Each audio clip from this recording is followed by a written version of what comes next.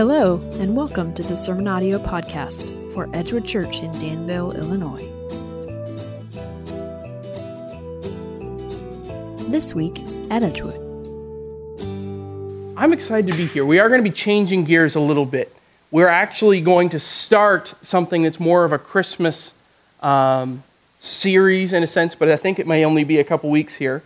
But I want to just tie in some ideas for you, because what we end up having, if you want to say, is like we've got Luke, the book of Luke and the book of Acts. Both are written by Luke. But in many ways, they come together, because you have the book of Luke starts off, and it starts with the birth of Christ. And then it's the ministry and the actions, and it all points towards the cross. And then in many ways, the book of Acts is really just part 2 of Luke. But it's the Acts, and then the results, and everything else comes going forward from the cross. And what you begin to see in the book of Acts is how that just this gospel explodes. And it goes through all of the known world, changing lives, changing people. And it follows in many ways, in particular, the Apostle Paul. Because Paul was that apostle who went to the Gentiles. And this was so different and was such a break from what had been as far as the idea and things of Judaism. But all of this message in its entirety, it falls into a context. And last week we saw one piece of information, and it kind of raised a lot of questions. Because when Paul got, and he was giving that defense before the crowd, and they were listening, and when he spoke in Hebrew, they hushed down, they listened to a point. And there was that point when he said, and I was sent to the Gentiles. And it was just outrageous, the response. They would not listen to a single other word. It was riot, chaos. But why was that context? Why was that? All of that, we're going to start back with John the Baptist. And this morning, I'm just going to read a couple of verses before I get into some of our slides as we have. But in speaking of John the Baptist, right after the birth and before Jesus' public ministry, he says this, and I'm reading from Luke. It says, "The voice of one crying in the wilderness, prepare the way of the Lord, make his path straight. Every valley shall be filled, every mountain and hill shall be made low, and crooked shall become level ways, and all flesh shall see the salvation of God." John the Baptist's ministry was to prepare the way, but his ministry came into this context, and it was that same context that you saw just really flared up in Acts. This morning, what we're going to try and do is draw some of these big picture ideas back together, some of it from the Old Testament that it feeds into this, because even those words of John, they were quoting from Isaiah. They were quoting from Isaiah 40, and this was part of that preparation, but yet there were some Jews who saw it and responded, and others who it was the most abhorrent idea that Jesus was the Messiah. And even to this day, we have Jews who say, that can't be. All of those Christians, they are just mistaken. They are believing a lie. Well, let's dig into that this morning, but let's pray first. Dear Heavenly Father, we pray. We ask that you would direct our thoughts this morning. As I look into your word, as we together look at your words, your truth, God, open our eyes. Help us to see your truth and understand. Because we know that apart from you opening our eyes, we will not see. We will not understand. And we know that there's a large part of how that so many people could see the same truths and then deny it. Like many of these Jews. God, we pray this morning that by your grace and by your mercy, we would not be that, but we would be those who see your word, hear your words, and respond. We pray this in Jesus' name. Amen. So to try and give you an idea, because as we're going here, I'm going to try and draw a line for us. We're going to start there. Okay, we had Acts over here, and we had this idea. But it connects back to some of these Old Testament ideas. And John the Baptist is actually one of the last Old Testament prophets. In so many ways, he was proclaiming this new beginning. That's where we're starting. But we're going to start with this idea where we started off in Acts. Why did these words right here stir up so much emotion? Because these were Paul's words to the Gentiles, and he said to them, and this is God's word to him saying, "Go, for I will send you far away to the Gentiles." But yet this response, it was huge. And this is, up to this word, they listened to him. Then they raised their voices and said, "Away with such a fellow from the earth, for he should not be allowed to live." And as they were shouting and throwing off their cloaks, flinging dust into the air, just absolute response. Rebellion, revolt. Even to this point, they had already dragged him from the temple, brought him before the Romans. But it absolutely begs this question. Why? Why were they so upset? What was it about this that stirred up so much response? And as we start to answer this question, we start to see why we had so many Jews, some would respond, and others said, "No, this cannot be the Messiah." These are important questions as we're coming to Christmas, because John the Baptist's words was that he would prepare the way, make straight the way of the Lord. And to you, this is where we're going to end up over here. Fair game. This is where we're going. Will you respond the way that John the Baptist was calling these Jews to? Or will you fall into some of the same pitfalls that they were starting with? Because for them, this upset their special place. And Pastor Matt had sort of alluded to it last week. He was starting to say the Jews over here, and they were special within the Roman Empire. They were allowed to worship their God, which was unique. All of the other subjugated people were required to follow into the sort of pantheon of gods, many gods, one of them being that they would worship the empire. This was special. But here's the problem. If you're saying that I'm going to take this message to everyone, they're worried the Romans are going to come and take away these privileges because you're saying this religion is not just for the Jews, it's for everyone. It upsets the cultural norm. So there's a part there, just pragmatic. They didn't want to lose that position of power. They didn't want to lose that special place and ability. So just pragmatically, that's part of why these words were just so upsetting to them. But it was more than that, because this didn't fit with their idea of the kingdom. When you start looking at Old Testament prophecies, there is this idea that when the Messiah comes, there will be peace, it'll be an everlasting peace, but it also uses words like there will be a kingdom. It follows back into promises like made to King David, where that your seed will sit on the throne of Judah. And then as they see this kingdom, well, it must be of this line of David that is going to be a king. And it's going to be a ruler. And so what they really see here is this earthly Jewish kingdom. That's what they expected. So when they saw and thought of the Messiah, this is what they were expecting.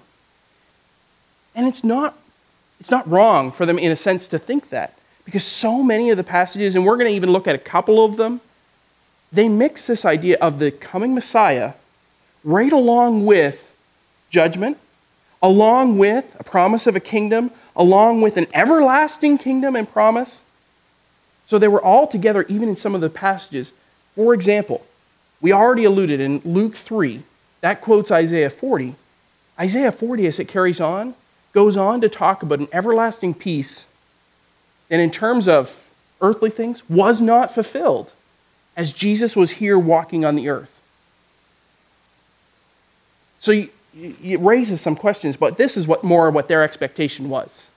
That it was going to be a ruler come. This is actually a drawing of Judah Maccabee.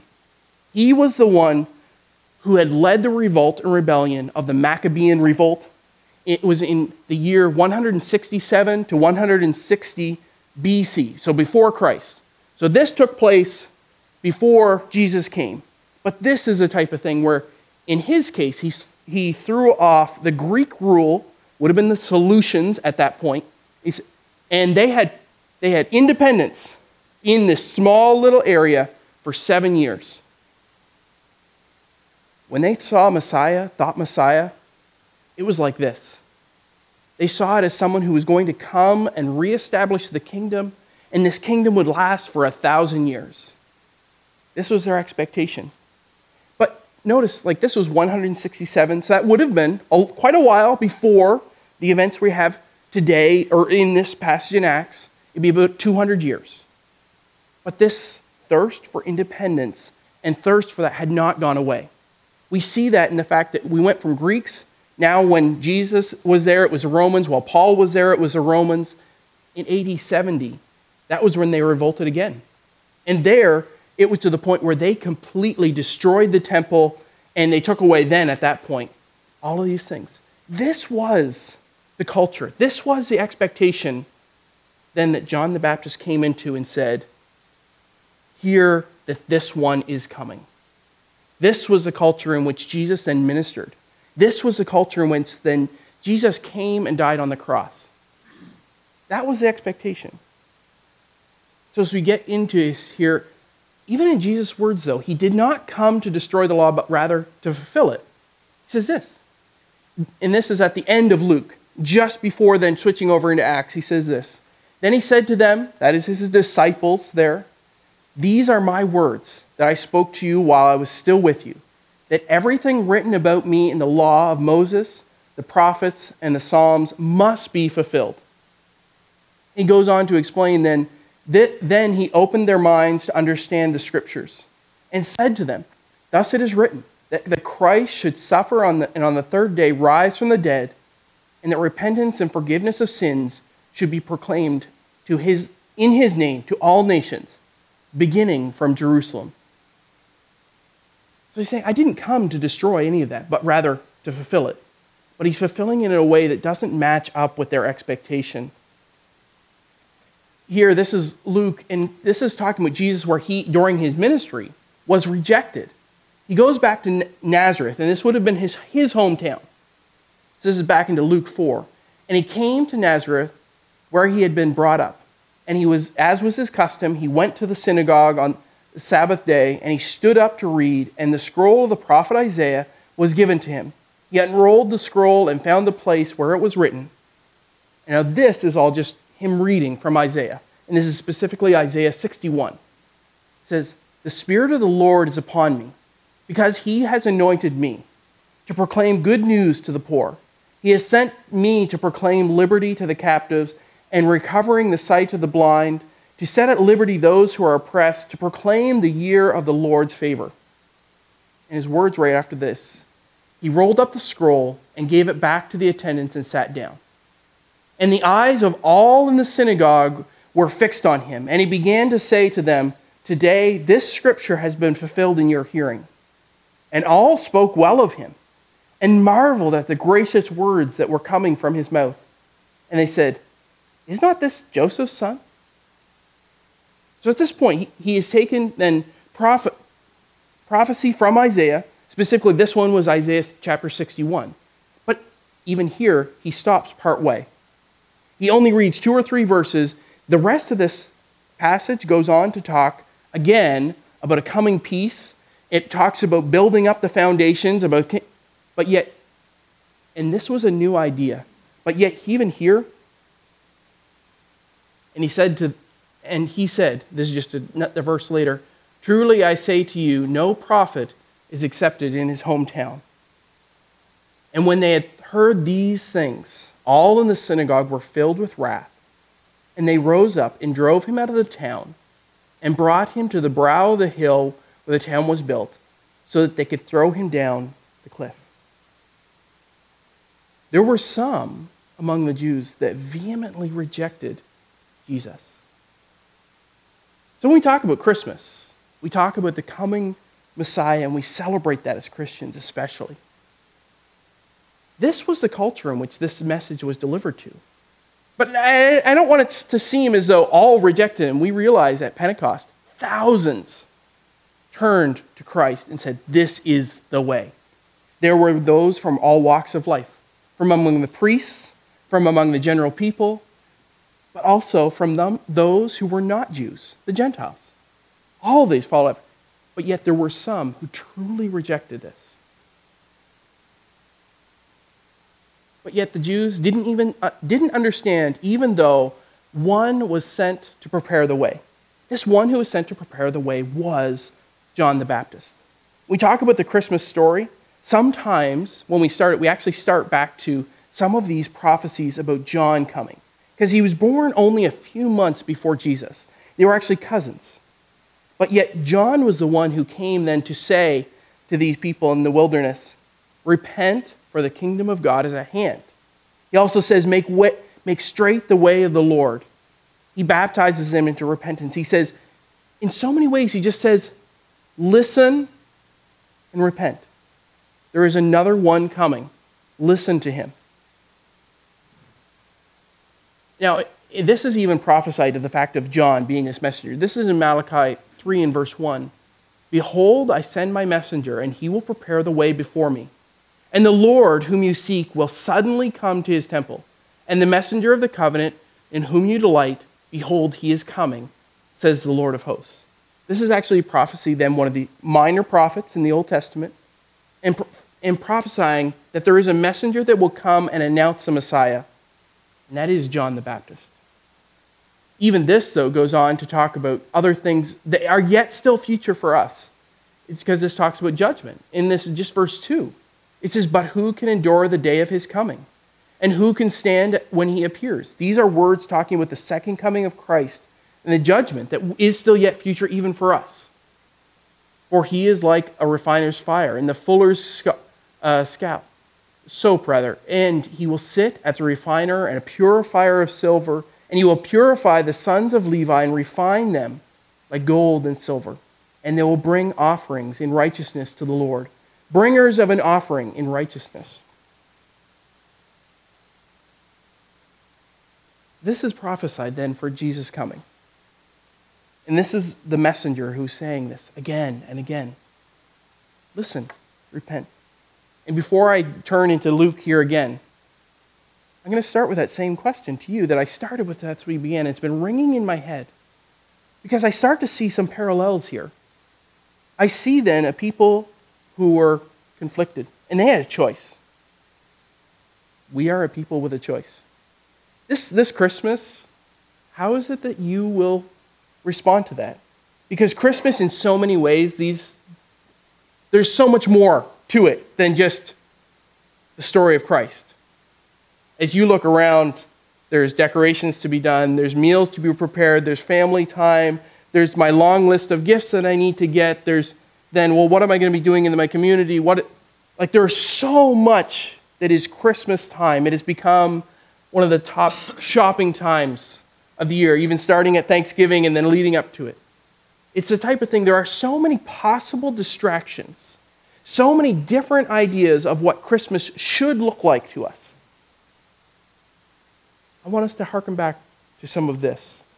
And I am going to pick this up here in Luke. So this is chapter 1, and this is talking then before John had come. And it says, in the days of Herod, king of Judah, there was a priest named Zechariah. And this is then John's father, John the Baptist's father, of the division of Abijah. So he was a priest. In this division, there was 24 of them. He was actually an old man at this point. He may not have served any other time in the temple. It's possible, because realize that all of the tribe of Levi were priests. They were divided into 24 sections. There's only 52 weeks in a year, so there's only then 2 weeks out of the year that your whole division would even be serving in the temple. You realize then that the division could have many family members at this point. He's an old man, but he is there to serve in this capacity, and picking up again in the third line. And he had a wife from the daughters of Aaron, and her name was Elizabeth.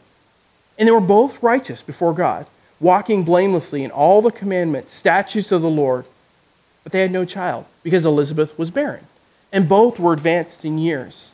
Now, while he was serving as priest before God, when his division was on duty, according to the custom of the priesthood, he was chosen by lot to enter the temple of the Lord and burn incense. And the whole multitude of the people were praying outside at the hour of incense. And there appeared to him an angel of the Lord stand on the right side of the altar of incense. And Zechariah was troubled when he saw him, and fear fell upon him. But the angel said to him, "Do not be afraid, Zechariah, for your prayer has been heard. Your wife Elizabeth will bear a son, and you shall call his name John. And you will have joy and gladness, and many will rejoice at his birth, for he will be great before the Lord. And he must not drink wine or strong drink, and he will be filled with the Holy Spirit even from his mother's womb." The reference there to not, it's actually of a Nazarene vow, that he had given. And so that's also why then as we hear descriptions later on of John, it harkens back to this right from birth, that he had set it aside this way. Then verse 16. "And would turn many of the children of Israel to the Lord their God. And he will go before them in spirit and power of Elijah, to turn the hearts of the father to the children, and to the disobedient to the wisdom of the just, to make ready for the Lord a people prepared." This is what then to his father is saying, this is your son who is coming. And at this point, this may have been one of the first times, even as an old man, he'd been chosen to serve there, and he has this vision. In verse 18, "And Zechariah said to the angel, 'How shall I know this? For I am an old man, and my wife is advanced in years.' And the angel answered him, 'I am Gabriel. I stand in the presence of God, and I was sent to speak to you and to bring you this good news. And behold, you will be silent and unable to speak until the day that these things take place, because you did not believe my words, which will be fulfilled in their time.'" So he has this vision. Then he can't say anything about it, and won't until the birth of John. But yet this was then given, that picture of this is what your son will do. You'll have the opportunity to go then and turn the hearts of many. And we actually see that John had an impact. It was to the point when he was then in the wilderness, later on, just before Jesus' earthly ministry, that the Pharisees sent out to them, "Who are you?" And some of the questions they asked, "Are you the Christ?" "No, I am not." "Are you a prophet?" "No, I am not." "Are you the Messiah?" "No, I am the one, the voice crying in the wilderness." And he quotes back to Isaiah 40 to them. As we carry on a little bit further, and this is just then taking a story just outside of the temple, in verse 21, "And the people were waiting for Zechariah, and they were wondering at his delay in the temple. And when he came out, he was unable to speak to them. And they realized that he had seen a vision in the temple, and he kept making signs to them and remained mute. And when his time of service was ended, he went to his home. And after these days, his wife Elizabeth conceived, and for 5 months she kept herself hidden, saying, 'Thus the Lord has done for me in the days when he looked upon me to take away my reproach among people.'" So you see here, then it's taking place. Coming on. Now I'm actually going to skip forward in Luke 1, because this morning I want to talk about John, and not just that, as preparing the way. And it says in verse 57, "Now the time came for Elizabeth to give birth, and she bore a son. And this is John. And her neighbors and relatives heard that the Lord had shown great mercy to her, and they rejoiced with her. And on the 8th day they came to circumcise the child, and they would have called him Zechariah after his father. But his mother answered, 'No, he shall be called John.' And they said to her, 'None of your relatives is called by that name.' And they made signs to his father, inquiring what he wanted him to be called. And they asked for a tablet writing, and he wrote, 'His name is John.' And they all wondered. And immediately his mouth was opened, and his tongue loosed, and he spoke blessings of God." So it had been then months at this point, no words. But and fear came upon all their neighbors, and all the things were talked about throughout the hills of the country of Judea. And all who heard them laid them up in their hearts, saying, "What then will this child be? For the hand of the Lord was on him." This is then the prophecy that Zechariah gives. So he hadn't said a word since that vision, and then he comes here, and his father Zechariah was fulfilled and the Holy Spirit, and the prophesied saying, Blessed be the Lord God of Israel, for he has visited and redeemed his people, and he raised up a horn of salvation for us in the house of his servant David. This prophecy then here, that reference of a horn of salvation harkens back to the Davidic covenant. And I mentioned that just briefly. What that covenant was is simply saying that someone from in the line of David will sit upon the throne and he will rule and reign this kingdom. And then you say, well, how does that be? Because they're a conquered people at this point. They have been for generations and generations and generations. I know you may not love history in the same way I do. I won't bore you with all the details because I really do love it. But I love the fact that you see a story of a people. Because here, to this point, there had been a king that actually was the last king of Judah. And his name was Uzziah, I think it was. Anyway, he had then been carried off captive. He would not heed the words of Jeremiah, that prophet there. He would not heed them. And he's carried off captive. In that point, it would have been by the Babylonians. The Babylonians were then conquered by the Medes and the Persians, and the Medes and the Persians were conquered by the Greeks. And that was when there was that rebellion. Remember, I mentioned Judah, Maccabean. They were still seeking for this, to seek to then have someone of this tribe come. And then it comes forward into the Romans. Even though they are a special people, they have some liberty, it is still not what they longed for. What they truly longed for was that same promise that we even saw started in the book of Genesis, where it says when they fall, there will be one come and whose heel will crush the serpent's head and bruise his heel.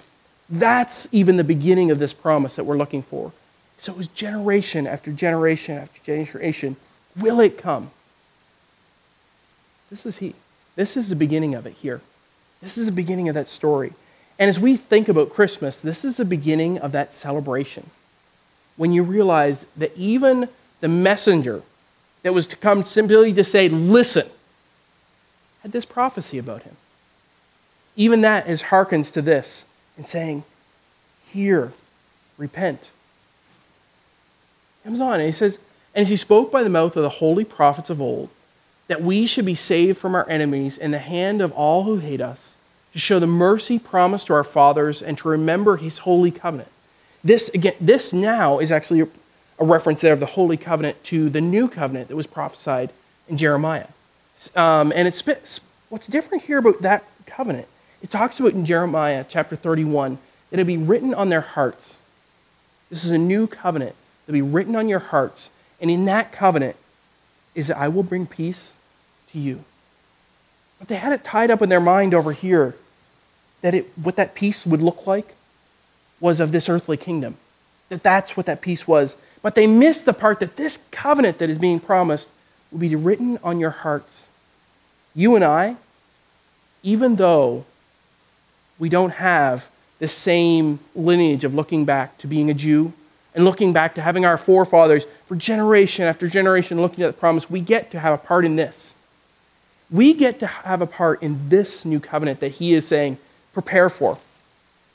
And it's that same covenant that is written on our hearts of love, of peace, of salvation that is not our own, but that is bought with the one he is prophesying to come. He goes on here and says, and the oath that he swore to our fathers Abraham to grant us. And that's actually a reference again to the Abrahamic covenant. Even in just this is prophesying again and again for John the Baptist. Not even for Jesus, but just simply the one to say to prepare the way. It harkens back to all these things that are looking to be fulfilled. And in verse 74, that we, being delivered from the hand of our enemies, might serve him without fear, in holiness and righteousness before him all our days. And you, child, will be called the prophet of the Most High. This is John, called a prophet. For you will go before the Lord to prepare his ways, to give knowledge of salvation to his people in the forgiveness of their sins, because of the tender mercy of our God, whereby the sunrise shall visit us from on high, to give light to those who sit in darkness, in the shadow of death, to guide our feet in the way of peace. And the child grew and became strong in the spirit, and he was in the wilderness until the day of his public appearance to Israel. I want us to just think on this for a minute. Think on that message that was prepared. And what gets hard about this is there are so many strings that I could go back to. And as I was trying to prepare this morning, I spent time in Isaiah 40 and then 53. And then there's so many prophecies that start pointing towards this moment in history. Coming of Jesus, the promised one. And for us, that has so many ramifications. It has this idea that we get to buy into this rich history. The picture is often used of grafted in. So I then come back to that same idea, though, of that message that John said. Prepare the way, listen, and repent. My challenge to you this morning as I know there's been many, many things we're starting to talk to here, but come back to that message, and will we then listen to that? Will we listen to that same message that John the Baptist had when he said, prepare your way to hear this one who is coming? I am not the voice. I am simply the one pointing you to him. This morning, as we think about it, this is Christmas time. We're looking forward to so much. But in that same way, there are so many things that have the possibility to distract us away from Jesus, away from a time to remember all of that we have given. We've been given a wonderful heritage as a Christian to follow into. But it's the fact that Jesus is our Savior. All these things. This morning, I don't want you to fall into that same trap as when those Jews sat there and heard those words. Like they were listening along to Paul in Acts 22, again and again, until they get to that one idea that was so, no, I can't listen to the fact that it went to the Gentiles. But that was born out of this culture that they were in. It was this mindset that this is how that promised Messiah must look. The parallel for us, though, often is we get this idea and picture of what Christmas should look like. I'm guilty of it. I love Christmas music. I love Christmas decorations. It just makes me happy and smile. I know for some people, like the first Christmas music comes on after Thanksgiving. Oh, is it over yet? You've seen the memes. Prepare for this. I am very much on the opposite side of that spectrum. And then they shut it off on me, and I'm like, what am I, working with a bunch of Grinches or what? But there's so much more that we had the possibility of distracting us during this time of year. There's just so much that it pulls in that could be a distraction for us. And without even intending on it, we can then be responding sort of in the same way as these Jews over here, because they were crying, what in the world? Over a small detail because they misunderstood it and they were making the wrong things important. But you better believe it was significant to them. You saw the response they had. You and I, then my challenge to you this morning is what is significant about this time of year? It is Jesus. What is significant? Is it the music? No. Is it the decorations? No. Is it the family meal? No. Even though I must say I'm absolutely thrilled over the moon to get to go to Canada later on in this month. But yet, what do we have to rejoice? We have so much. And I'm not going to spend all of our time then going on into what that is, because I'm going to leave room for that for next week to spend of what is then Christmas and that significance. But I want to simply challenge you as you're heading into these final weeks before Christmas, and there's so many things that can distract and feel like the most important thing in the world. This list, this to-do list, that thing that I have to get done.